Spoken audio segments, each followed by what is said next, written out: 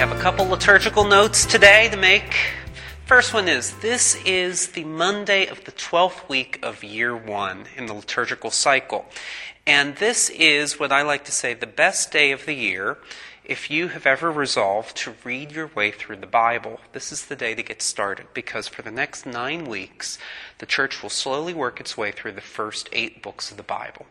So between now and August 24th, you can go from Genesis to Ruth, if you want to, and you just read a chapter or 2 a day and just read up to where we have the reading for the next day. The thing is, we have the calendar of saints that sometimes interrupts that schedule, including today. So instead of having Genesis 12 verses 1 to 9 today, we actually have the feast of the Nativity of John the Baptist. So today's reading will not be from Genesis, but still go on home, glance through the first 11 chapters of Genesis if you want to read through the Bible, and just make sure you get to the end of chapter 13, verse 18 by the end of tomorrow. Okay, so John the Baptist. Why the Nativity of John the Baptist today? Because it's a few days after the summer solstice. This is the first day ancient people really would have noticed the days were getting shorter again. And you may remember the reason that Christmas is celebrated when it is it's about 3 days after the winter solstice, when we can notice that the sun is up longer and longer. And so we associate Jesus with the everlasting Son, the invincible Son. John the Baptist said, "I must decrease so he may increase."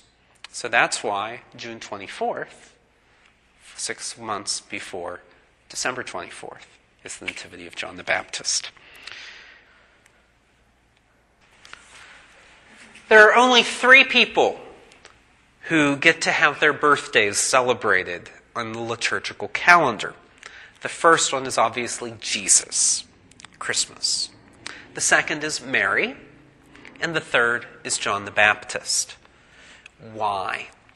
Well, I didn't know this until last year, sitting around the dinner table, but apparently the rule is you need to have been born without original sin to get your birthday on the liturgical calendar. And Father Ron Franco was commenting last year, he couldn't believe that some priests were so ignorant not to know that we're all taught that John the Baptist was born without original sin. And Father Jerry and I sat there at the dinner table sort of looking at each other because neither of us had ever been taught this. But apparently the tradition is that when John leaped in the womb of Elizabeth when Mary came, that this was the Holy Spirit cleansing him of original sin. So he was conceived with original sin but not born with it. Don't get too worried if you'd never heard that either. And this is not a central point of doctrine, so, take it as you will. But no matter what you believe, John the Baptist was very special in God's plans. We have that beautiful psalm today. I praise you, for I am wonderfully made. And this Isaiah reading about being formed in our mother's wombs to serve the Lord. But even though John the Baptist was so special, I wonder if he felt as if he had successfully carried out what God had planned for him.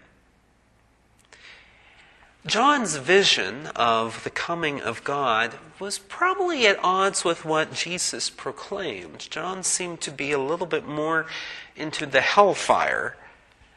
He was killed for speaking out against the sinful actions of Herodias, and his very conception caused great stress for his parents. Now, maybe some of the women out there think it would be great if their husbands didn't speak for 9 months, but I can imagine in a patriarchal society that when the breadwinner can't speak for 9 months, suddenly it can be a problem.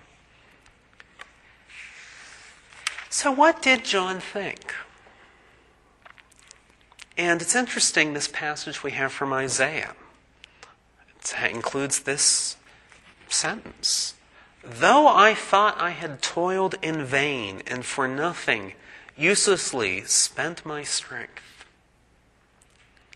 Maybe John the Baptist felt that way. But the sentence goes on to say, yet my reward is with the Lord.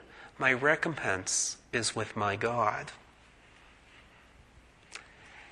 In the Gospel of Luke, Jesus declares that John the Baptist is the greatest of all people, born of a woman, but he says that those, the least in the kingdom of God, are greater than John.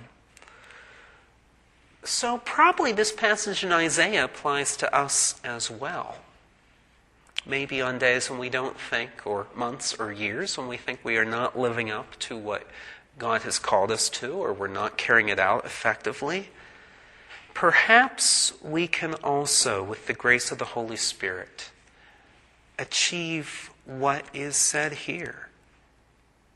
I will make you a light to the nations, that my salvation may reach to the ends of the earth.